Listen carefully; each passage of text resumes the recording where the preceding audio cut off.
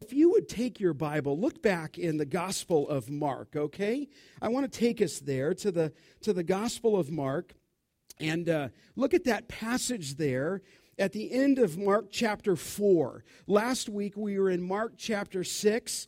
I decided to do something in Mark 6 after he fed the 5,000, and then he calmed the storm in Mark chapter 6, verse 45 through 52, where he walked on water. And I thought I would maybe be consistent with that theme and take you back to a little storm theology on what that means for us. And so I've titled the message today, The Trial of Faith in the Perfect Storm. The trial of faith in the perfect storm. And it's a wonderful passage tucked in Mark chapter 4, verses 35 through 41. Let me go ahead and read that text to you. And then we will, as we do every Sunday, exposit from it. Looking at each verse, each line is what we do. We teach the Bible here week in, week out. We'll continue to do that. But look what it says there. On that day, 4:35, when evening had come, he said to them, "Let us go across to the other side." And leaving the crowd, they took him with them in the boat, just as he was. And other boats were with him. And a great windstorm arose, and the waves were breaking into the boat so that the boat was already filling. But he was in the stern, asleep on the cushion, and they woke him and said, "Teacher, do you not care that we are perishing?" And he awoke and rebuked the wind and said to the sea, "Peace, be still." And the wind ceased, and there was a great calm. And he said to them, "Why are you so afraid? Have you still no faith?" And they were filled with great fear and said to one another, "Who then is this, that even the wind and the sea obey them?" Now, here the disciples are faced with a trial of faith in the perfect storm. And I say trial of faith because he said in verse 40 to them, "Why are you so afraid? Have you still no faith?" Now, as we walk into this passage in Mark 4:35 through 41, let me just set the context for you briefly. If you're studying your Bible and you're studying the Gospel of Mark, in Mark 45, verse 35, all the way down through chapter 5, verse 43, there are 4 great miracles there that display the deity, the power, and the authority of the Son of God. That's why they're there. They display his deity, his power, his authority. In fact, in 4:35 through 41, we'll look at that. He has power or authority over the deep. When you get to chapter 5, verse 1 through 20, he's got power over the demons. As they get to the other side of the Sea of Galilee, a demon-possessed man came up to him, okay? But he's got power over the deep. He's got power over the demoniac. In 5:21 through 34, he healed the woman that had been bleeding with hemorrhage for 12 years. He had power over disease. And in that same passage in 5:35 through 43, he has power over death. He raised Jairus' daughter from the dead. So as you just look ahead and read, you've got here a storm no fisherman could control, a demoniac who comes out of the tombs that no man could contain. Then you have a disease that no doctor could cure. And then you have death that no priest could conquer except for Jesus Christ. And so the authority displayed in the miracles are vivid realities of Mark 1:14, that the kingdom of God is at hand, and it's vivid in the person and the work of Jesus Christ. Now, these disciples, as you think about them and as you think back in your reading, I mean, they're a privileged group of men, are they not? I mean, you just think of the privilege to walk and talk with Christ and dine with Christ and to see what they saw with their eyes. Yet, in Mark's gospel, to be frankly blunt, only the demons know who he is until the very end. And Mark's really clear. They've got an ideal of him, the men, the disciples. They've got a picture of him. But only the demons are the ones who say, "We know who you are. Is it time now for you to destroy us? You are the Holy One of God. In fact, often in Mark's gospel, the disciples, as well as others, are puzzled. So I'm asking you this morning, as we look into Mark, who exactly is Jesus Christ? And what we're going to do is answer that question this morning. And before us in this text are 5 scenes, if you will, that display the deity of Christ over nature. I say over nature, he's going to calm the storm. Okay? 5 scenes that display the deity of Christ over nature. And the implications for you, for my life, are staggering. Okay? And so what I'm going to do, and then I'm going to move through our text pretty quick. Okay? And then hopefully, fairly quick, I'm going to give you the intent of the passage. And then secondly, I'm going to give you the implications of the passage. Why did Mark include it? What's the intent? And then secondly, what are the implications for your life today? Okay, he calms the storm. He did that, but obviously it's not just a historical account. There's implications for you this morning. You're here, you're listening, you're studying. You've got, in this sense, if I just kind of spiritualized it, storms in your own life. And I don't think that's wrong to make that analogy. I'll take you to places where the storms and that language was used to talk about the trials of life. So 5 scenes. The first scene is this, the fast exit. The fast exit. Look at that opening phrase there. It says this, on that day when evening had come. Stop there just for a second. On that day, you might ask, well, what day? Well, we're in chapter 4. That's a chapter, not a day, but it's the day of chapter 4. In fact, if you go back to chapter 4:1, he began in 4:1 to teach beside the sea. And a very large crowd gathered about him so that he got into the boat and sat in on the sea, and the whole crowd was beside the sea on the land. It's that day.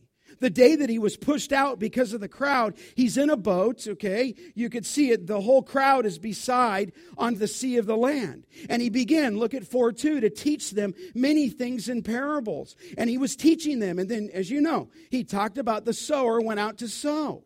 And he began to give that lesson on the sower and the seed. When you get to verse 10, he was alone and those around him, the 12 asked about the parables. And then he began to privately interpret the parables to the disciples. You continue on in chapter 4, he taught them at verse 21, the lamp under a basket, that it doesn't need to be hidden, it needs to be put out. Then he told them about the parable of the seed growing and the kingdom of God in verse 26. Is as if a man should scatter seed on the ground. And kind of amazing, he sleeps and rises night and day, and the seed sprouts and grows. He does not know. And he's teaching them the picture there that the kingdom of God will be growing. And it's growing in our church. It's growing with the people who are going to be baptized. Little by little, in every way, as the word is soaking in, people are coming to Christ. Families are coming to Christ. God's kingdom is being built in this place. God's kingdom was being built in Albania. And it kind of grows overnight. It grows when you go to sleep and you come up. And then you see it come up, but it doesn't grow in the way that sometimes we think it was. But he talks about that. And then he talked about in verse 30, the parable of the mustard seed. You get the idea. He's teaching, okay? And so he's preaching. He's interpreting these parables privately. It's a full day. So look back at the text again in 4:35. On that day, but the next phrase is this, when evening had come, okay? Now, I just want you to make sure that you see the link here between the link of the day of the teaching and what we might call the furious storm. Is that the master teacher, the Lord Jesus Christ, is not done with the disciples yet. And he's not done with you. He's working on them, and he's working on you. And I fully think these disciples are believers, but they don't quite always see clearly who he is. And neither do we. And so here he's on that same day. It's night, and he's going to give them a little pop quiz. And maybe our Lord is giving you a pop quiz. Maybe you wouldn't say it's a pop quiz. Maybe the trial you're going through is a deep, deep trial and a deep test. We'll call that the MCAT for medical school, okay? But let's see what they have grasped. And so here's what we might call Storm Theology 101. So it's on that day in the night. Look what he says to them back in verse 35. Let us go across to the other side. You say, why does Jesus want to go to the cross on the other side? Cross to go to the other side? Well, we don't know why. It could be that as the crowds pressed him at the end of chapter 4, that he wanted to just get away from the very, very, very busy day. He had been teaching, and often in the Gospels, he seeks to get some time alone, either to pray with his Father or to train the disciples. We don't quite know that. Certainly, if you look at the text, the other side here in 5:1, they came to the other side, and by the way, they got to the other side, to the country of the Gerasenes. And when Jesus had stepped out on the boat, immediately there met him, out of the tombs, a man with an unclean spirit. And as soon as he arrives on the other side, he meets that demonic man whom no one could contain.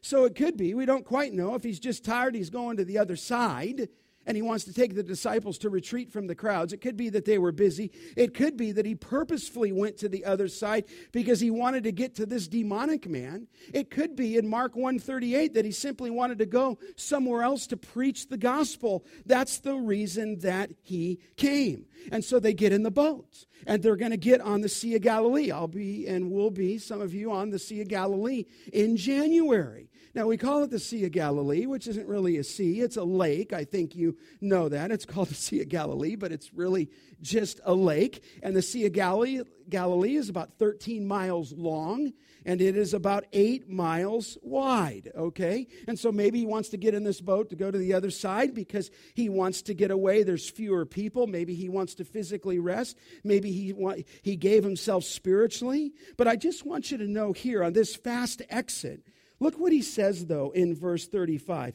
Let us go across to the other side. In other words, there is a note of urgency, at least in the language. In other words, after he finished that day, he said, let us go, and the thought is, let us go now.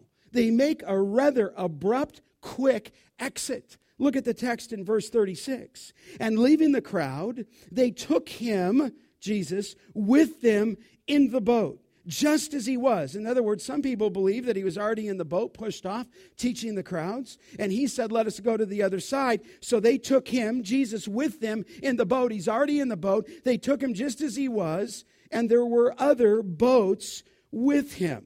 And so without any provision, the thought is, immediately the boat pulls away in the quiet calm of the evening. They make, our principle, a fast exit.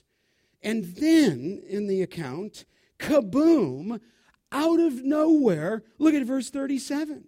And a great windstorm arose, and the waves were breaking into the boat so that the boat was already filling up. And so I take you from the fast exit to the second scene is the furious storm.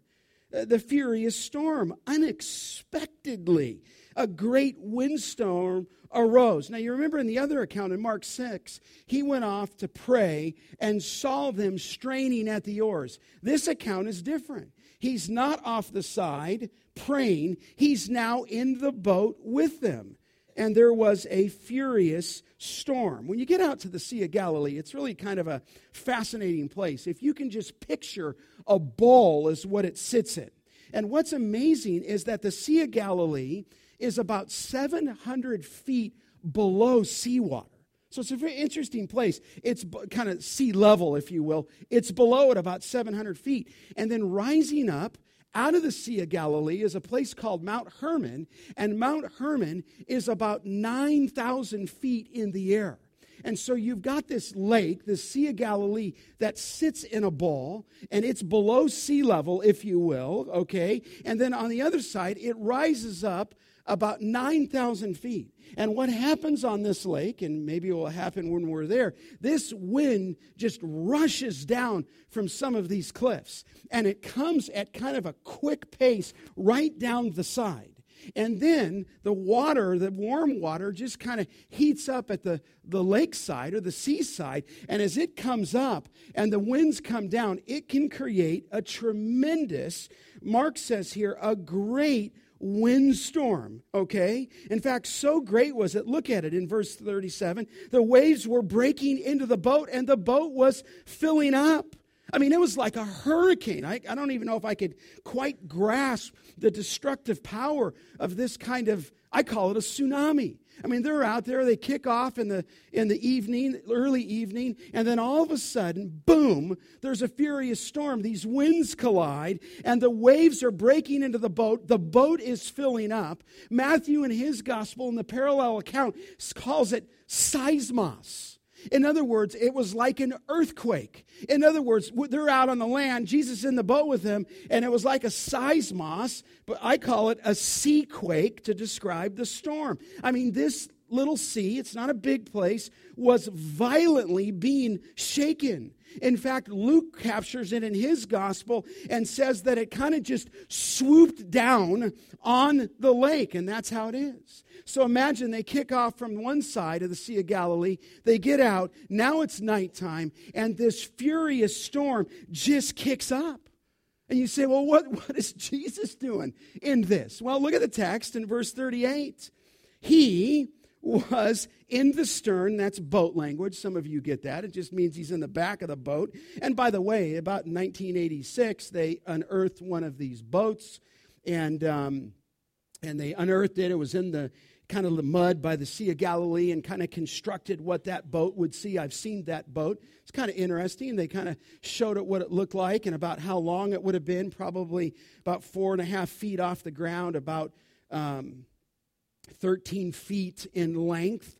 And then they did the carbon-14 dating on all of it, and they said that this is probably the type of boat that Jesus would have used. They don't know that that's the boat, and they dated it and so forth by what they do, and they said it comes around anywhere from about 120 BC, AD to about 30, and they said this was probably what it was like. He put all the disciples into the boat. He got them out onto the sea. They meet this furious storm, and Jesus is in the back. He's in the stern of that boat, asleep. It says, look at verse 38, on a cushion. Now, the word there for cushion it just means a pillow.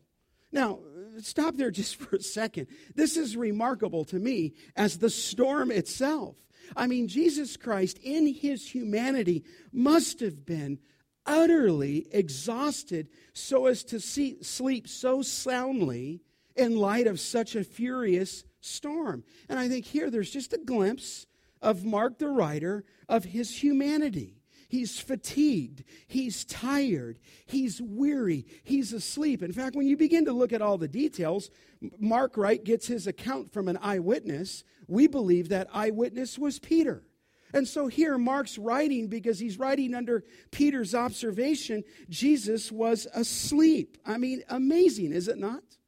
In fact, sometimes you can get so tired in your humanity. I was in the 1994 earthquake. Now, some of you haven't been in an earthquake, and you don't want to be in one of those earthquakes in L.A. You'd rather live in the San Joaquin Valley. Do they have earthquakes here? I don't know, but I was in that big one, and I was in the one back in the Sylmar one.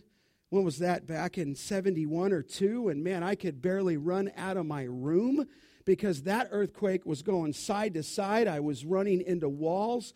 I had bunk beds with my brother, and my brother thought I was kicking him from the bottom, which I like to do, but I wasn't. It was an earthquake. The one in 94 wasn't going like this. The one in 94 was going vertical. The little condo we lived in was just being shook like a rag doll. And if you've never been in one of those, I hope you never are in one of those. It is one of the most, you're just woken 4:31 out of the morning. This thing is and I'm gathering my kids. I'm looking for my kids. My wife's looking for our kids. And we get everybody huddled under a little doorway there. We didn't know what to do. I mean, it's just like if you took like a little toy and you were going like this. And I all of a sudden, where's Kyle? Where's Kyle, my little boy? He wasn't with us. And I go in, and he had all these stuffed animals above him, and they all fell on him, and I couldn't find him. And I'm just talking, where is he? And he was asleep, okay? And I thought, there's a little kid. He didn't even wake up. I had to get him out of his crib, wake him up. He didn't even know what was going on. And I thought, it's the sleep of a child. And here is Jesus, though God himself, in his utter humanity, in this furious storm, sleeping here in this stern. I mean, this is amazing. He is God. He is controller. He is creator of the universe. And yet, He's asleep on a pillow in the back of the boat. You say, well, what did the disciples do? Well, look, it's in the text in verse 38. He was in the stern asleep on a cushion, and they woke him and said to him, now you got to see, you're reading it with me. It's a cry of desperation. Teacher, do you not care that we are, what? Perishing. I mean, this is desperation. Teacher, master, the different accounts. Lord, don't you care? We're going to die. Now you have to recognize too, 4 of these men were by trade what? Fishermen.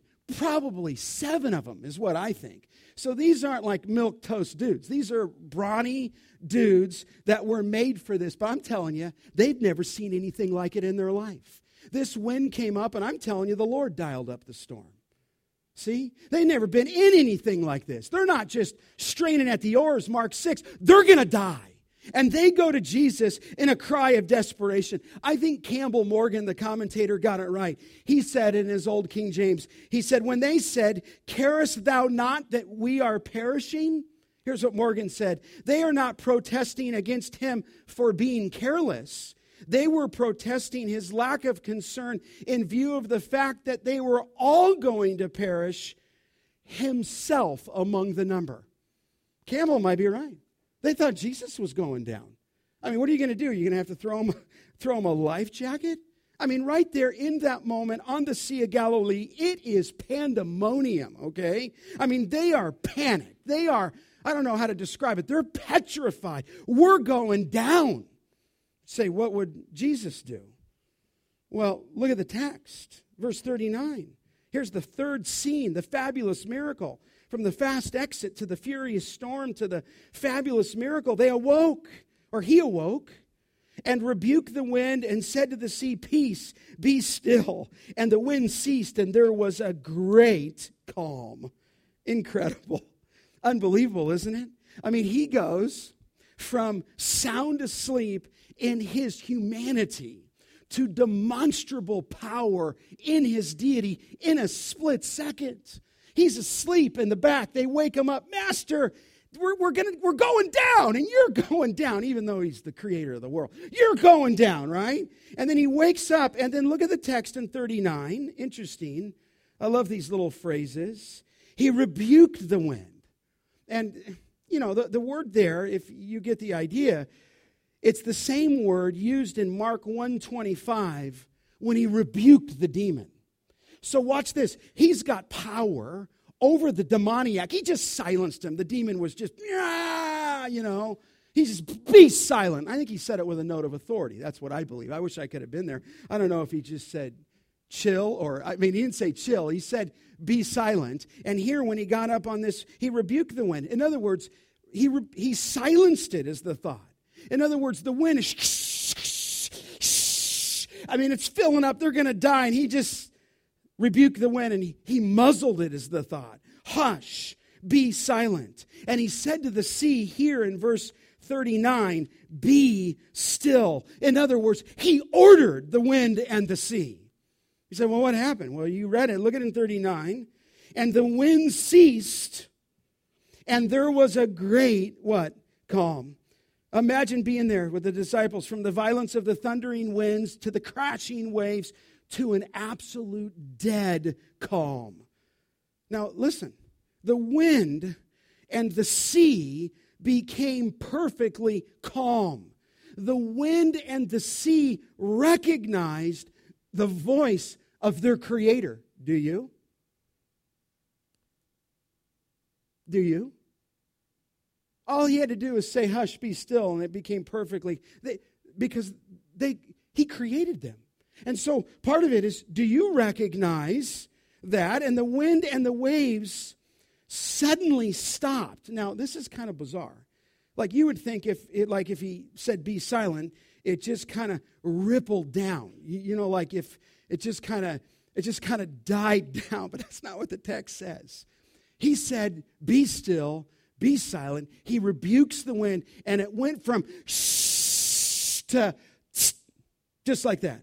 In other words, there's not rippled effect here before the calm. The wind and the sea became perfectly calm at the command. And so they go from the panic of a tsunami to water as smooth as butter, if you will. He stopped the storm, listen, with one simple command. Or to put it in another way, millions of gallons of water moving just stopped at a word. And the wild storm was now just a freaky calm.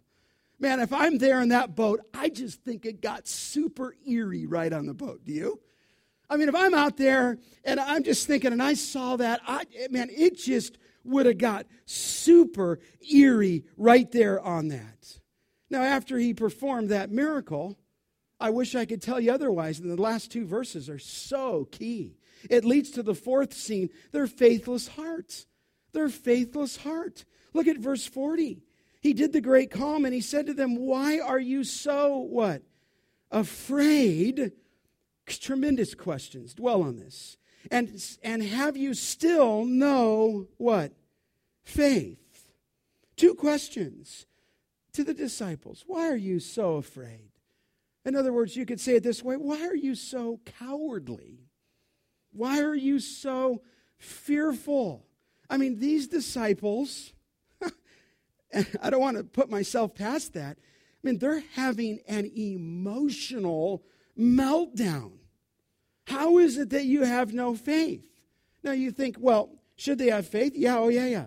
They were in the synagogue that day when the guy comes up with a withered arm, okay? And he said, stretch out your arm. And he stretched out his arm and it was healed. They saw that. They saw when they went into the house and Peter's mother-in-law was burning with a fever and he just said, be healed. And she was healed of her fever and began to serve them right on the spot. They were there earlier in Mark's gospel where he walked into a city and he just healed the whole city. And then they were there when he cast out demons in the temple and he muted that demon. And then they were there in Mark chapter 2 when Jesus is teaching and the roof starts coming apart and they drop the paralytic and he said, my son, your sins are what?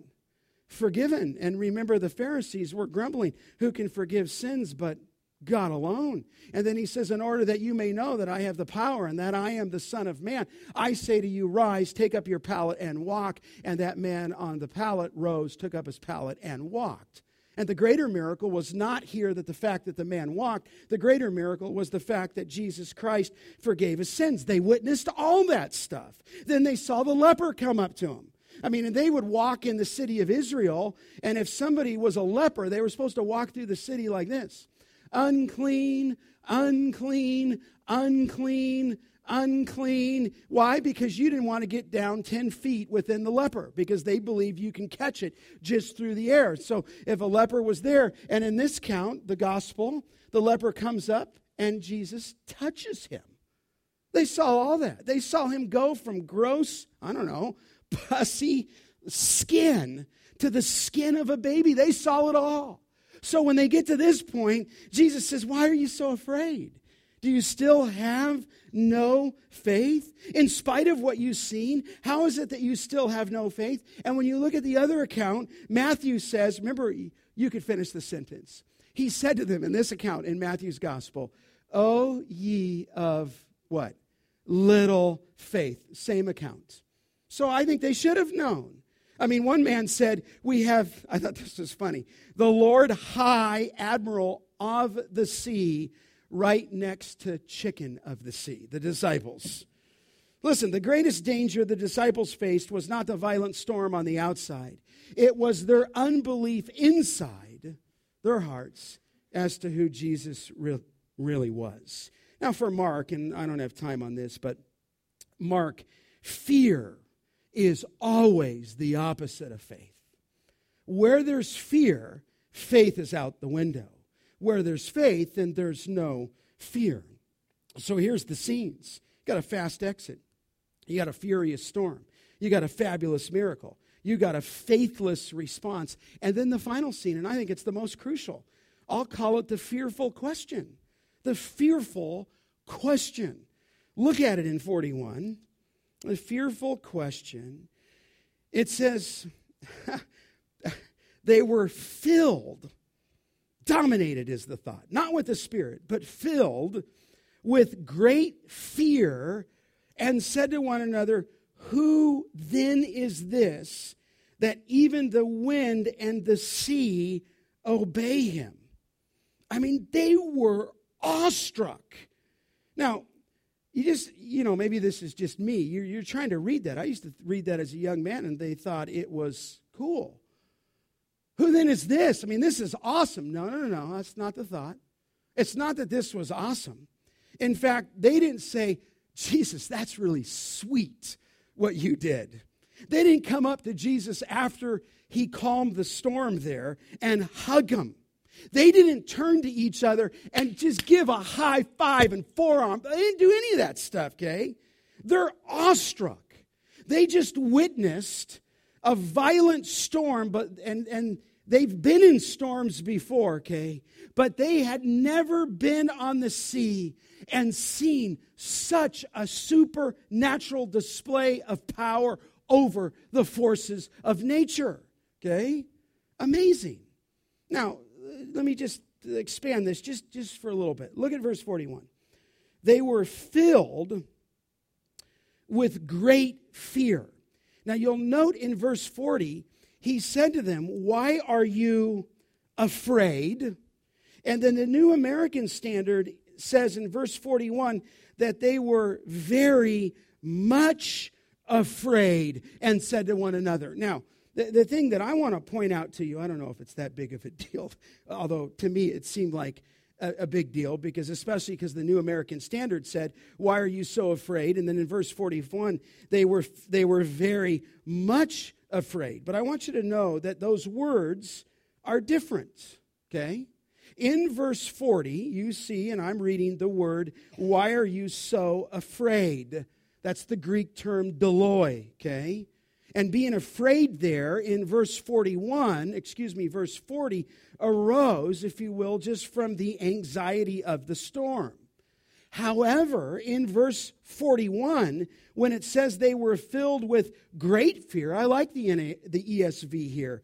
The fear in verse 41 is phobos. And, we use that word phobia, do we not? And so it's just, they were filled with a great fear. It's phobos, and that is a reverential fear because they are in the presence of something greater than the storm. They're in the presence of God who controls the storm. Now, this is just interesting, just a little footnote here. Mark uses here in this language, megalos, 3 times. Megalos is just simply the Greek word for great. In fact, I'll show it to you. Look in verse 37. Here's one of them. And a great, megalos, windstorm arose. You've seen that before. Verse 39, and he awoke and rebuked the wind and said to the sea, peace be still. And the wind ceased, And verse 39, there was a great calm. There was a megalos, if you will, calm.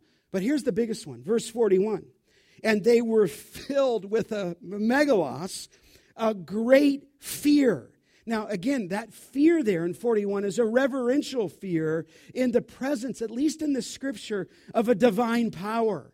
In fact, Luke says in his gospel that they were fearful and amazed. It is the fear in verse 41 that people experience in the Scriptures when they're in the presence of God. In fact, when you see people encountering the presence of God, Isaiah, remember when the temple began to fill, he said, woe is me, right? For I am a what? A sinful man. And whenever anybody gets into the presence of God, they see their sin. I'm thinking of Peter when he saw the power of Christ, when he had been out fishing all day, and then the man on the seashore said, hey, try the other side of the boat. Remember? And Peter probably went, and he threw the net on the other side. He's a professional fisherman, and he caught so many fish that the net began to break. And when he realized it was Christ, he said, depart from me, for I am a sinful man. And here the disciples are both fearful. They're afraid because, listen, they are standing in the presence of something greater than the storm. They're standing in the presence of God himself.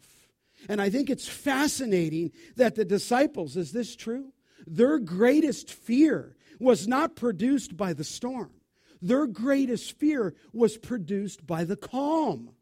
And so this is what fear does. Just a little point here. It always does fear maximizes the problem, and then it minimizes God's presence. Fear always does that. You see the problem more than you do the presence of God, and their unbelief caused their fear, and their fear made them lose sight of who Jesus is. And so look at the text, 41. Let me get to the application. He says there, who then is this that even the wind and the sea, what? Obey him. And we call that, and you can see it there, a question. Who then is this, right? I mean, that even the wind and the sea obey him. And I think Mark leaves the question unanswered, right? Because you just go to 5:1, they came to the other side of the country of the Gerasenes. The question is unanswered, and you ask why. And here's why, I believe. I think he's inviting you this morning to answer the question. He wants you to answer the question. So he writes for us, looking back now, who is it that even the wind and the sea obey him? So let me just drive home the text here, right? It's not just a history account, though it happened. What's the intent of the author? And then secondly, what's the implication of the author? Okay? First, the intent of the author. I'm always asking that, right? Bible teachers, you don't just get up and just teach the story like he's a cool guy. There's an intent of it. And we call that in the study of the Bible, why did Mark put it here? Mark put it here for a certain point. Here's the intent of the passage. It is to say, number one, not numbers, but here's the intent, that Christ is very, what? God. That's the point why he wrote. That's why this is here. I mean, you do not have to be a genius to figure out this syllogism. Only God controls the weather. Jesus controls the weather. Therefore, Jesus is who? God. I mean, you don't want to miss that, Grace Church of the Valley. Listen, I can put it this way. Coaches win games. Doctors operate. Counselors help families. But listen, only God controls the weather. After he had silenced the demon in Mark chapter 1, they said, what is this? A new teaching. He commands even the unclean spirits and they obey him. Why do the unclean spirits obey Jesus? He is God. Jesus forgave the paralytic of his sins. Who can forgive sins? Only God. Okay? Now, listen just for a second, though. And I won't turn you there. Time's always of essence, right? I always laugh because I always have to be fairly quick with you. I mean, if we're in a classroom, we could go for a couple hours. But, thus this is a service. I think it's fascinating. You don't have to turn to these, but if you want to write them down, listen to what God does in Psalm 106, verse 9. Here's what it says of God. He rebuked the Red Sea, and it dried up, and he led them through the deeps. Okay? Who did that with the Red Sea? God did that. Listen, God rebuked the Red Sea, and Jesus rebuked the sea and the wind. If you believe in God, believe in his divinely appointed Son, who is God in the flesh. God rebuked the Red Sea. Jesus silenced this sea. He's God. Listen to what it says of God in Psalm 104, verse 6 and 7. When it's speaking of God's work of creation, it says, the waters were standing above the mountains, and at thy rebuke they fled. Speaking of his creation, at thy rebuke they fled. Psalm 104, 6 and 7. So now, too, the waters fled at the command of Jesus. Jesus is God. He is not a prophet. He was, though, but not only. He's not a guru. He's not just merely a teacher. He is God's Son in the flesh. He is God incarnate. It is God in the flesh. That's what Mark wants you to see. Psalm 88, verse 8 says, O Lord, God of hosts, who is like you?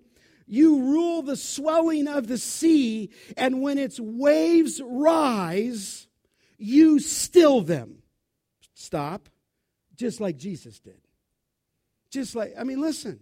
This is not just another prophet according to what the Muslim says. This is God in the flesh. And maybe I should just say to you by the Spirit of God right now, for all of you, have you submitted to that? That's the point of the passage.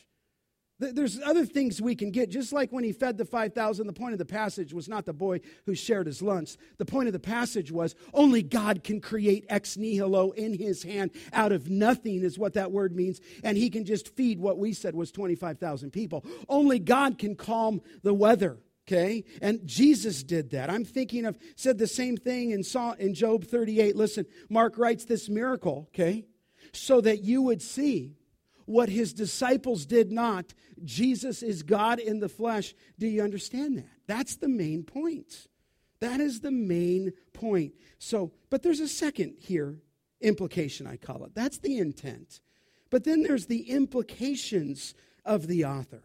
And the implication, and I just mean these are the truths that flow out of this, and as you look in other scriptures, what's the implication? Well, I put it this way in a concise statement. We are to trust him in the storms of life. We are to trust him in the storms of life. Just as I believe those disciples were believers. I think they had followed Christ. I think that for the most part they had left everything. They'll do that a little later in Mark. But they're in Christ, but they don't quite get it. They quite don't see it. So you got Lord High Admiral in the sea next to the chicken of the sea, even though that they've already seen all that he did. And just like us, you've come to Christ. You've got opening faith, but then he's going to test your faith, and he's going to push you off into the boat. He's going to push you off into the wind. And sometimes a lot of writers say he's going to allow the storms to come. I don't even know if I like the word allow. Kind of like God's passive in that. He sends the trials your way. He allows, very well, if you want to say that word, allows those trials. Listen, and we know that God is sovereign, like Bealey said Wednesday night, but how we forget him in the face of trials. Listen, it's easy to trust God in good weather, when life is good, than to trust him in the middle of a storm. Have you ever felt like everything is going wrong? I got to a place last month, and it's probably just it's something little, but I just thought everything was going wrong. I was at the airport on my way to Chicago for a board meeting, an important board meeting with a board that I serve on called Josiah Venture. Our team just went to Albania. Josiah Venture reaches out in 14 different countries, and I'm on that board. I'm kind of like the one pastor on that board with a bunch of other businessmen. It's really fun.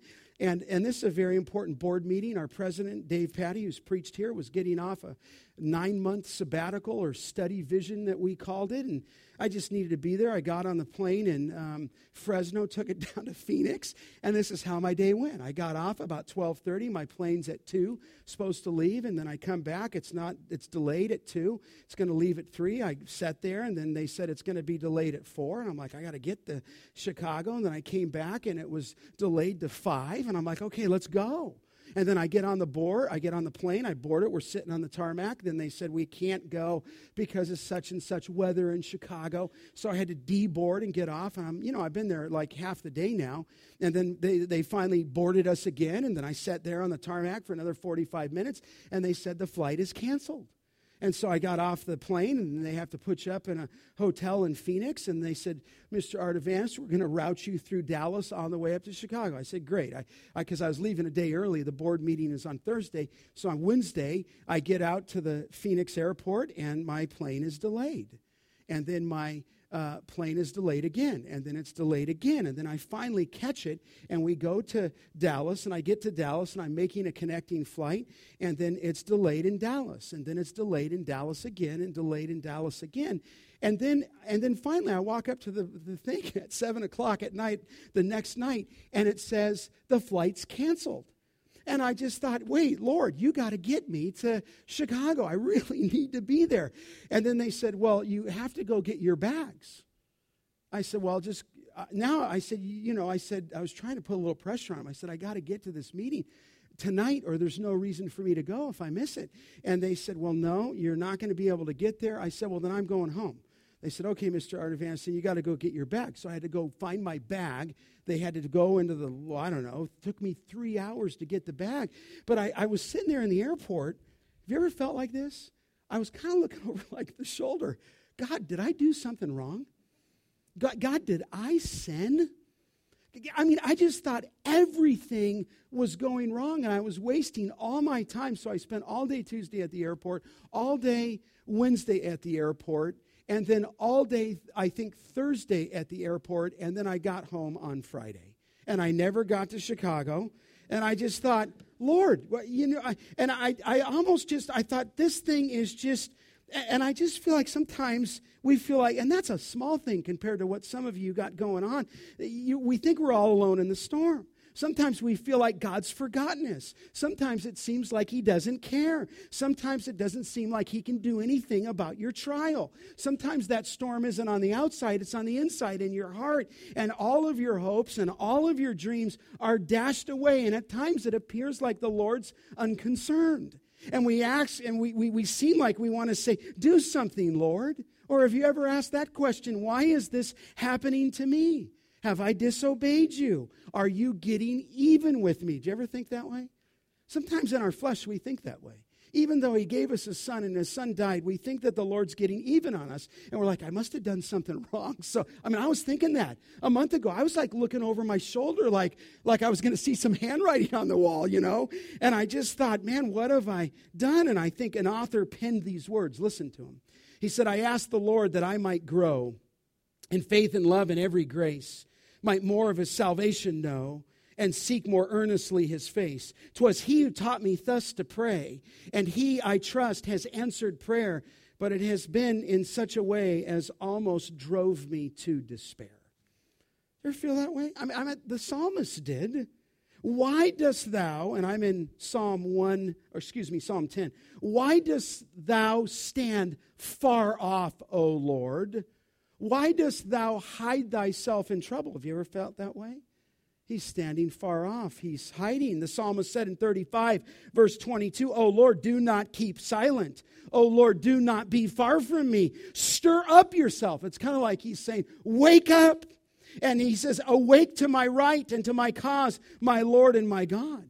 Sometimes it just feels that way. Psalm 42, all your waves, here's that theology, all your waves and breakers have rolled over me. Kind of a picture, just a metaphor of the waves and the breakers rolling over him. In Psalm 44, it says there, arouse thyself. In verse 23, why dost thou sleep, O Lord? Awake, do not reject us forever. So here's the disciples. They lost sight not only of his person, but they lost sight of his promises. And he says, why are you afraid? Have you still no faith? And listen, I just want to encourage you today. I mentioned it last week. He's present in disease. He's present in, fortunes lost in the stock market. He's present in a marriage lost to infidelity. He's present in a kid that goes prodigal. He's present in a business that goes bad. He's present when a medical bill wipes you out. He's present when a marriage dissolves. He's present in a financial crisis. Listen, the living one, the master, the controller of the waves and the sea, he sees you. He knows you. And it would even be this. He's in the boat with you, right? I don't want to just slide that over, just as he was in the boat with the disciples. He's right there in your midst. And I'm thinking of these promises. Just listen. You could write me and I'll just send you all my notes. But I'm thinking of Isaiah 41:10. Do not fear. God says, I am with you. Do not anxiously look about. I am your God. I, God says, will strengthen you. Surely I will help you. Surely I will uphold you with my righteous right hand. Listen, don't fear. I don't know what you're facing this morning or facing this week or in the last year or maybe even the future, but don't fear. He goes on to say, fear not, I am the one who helps you, fear not. He says, you worm Jacob, you men of Israel, I am the one who helps you, declares the Lord, your Redeemer, the Holy One of Israel. He said in Isaiah 43, verse 1, thus says the Lord, do not fear. I have redeemed you. I have called you by name. You are mine. And then it says this, when you pass through the waters, metaphorically, when you pass through the waters, I will be with you. And through the rivers, they will not overflow you. For I am the Lord your God, the Holy One of Israel, your Savior. He's present. That's the implication here. So it says in Isaiah 44, verse 2, thus says the Lord who made you, who formed you from the womb, and will help you. Fear not. Listen, I can't say this for sure, but I think when Mark was writing this, Peter's eyewitness account, I think he had Psalm 107 in mind. Would you look, and we're closing with this. Would you look at Psalm 107? Psalm 107. I really believe he had this right in his mind. Psalm 107, verse 23. It's striking. Have you ever seen this before? Psalm 107, verse 23, where here it's talking about, let the redeemed of the Lord say so. Verse 23, some went down to the sea in ships, doing business on the great waters. They saw the deeds of the Lord and his wondrous works in the deep. For he commanded, amazing, and raised the stormy wind, which lifted up the waves of the sea. They mounted up to heaven, and they went down to the depths. Their courage melted away in their evil plight. They reeled, I'm thinking of the disciples, and staggered like drunken men, and were at their wits' end. Then they cried to the Lord in their trouble, and he delivered them from their distress. And he made the storm be what? Still. And the waves of the sea were what? Hushed. Then they were glad that the waters were quiet, and he brought them to their desired heaven. Let them, that's you, thank the Lord for his steadfast love, for his wondrous works to the children of men. Let them extol him in the congregation of the people and praise him in the assembly of the elders. Praise the Lord. Do you think Mark had that in mind? I do. I think he was thinking of Psalm 107. I pray that in the midst of these troubling times for some of you, that you will remember the intent and remember the implication.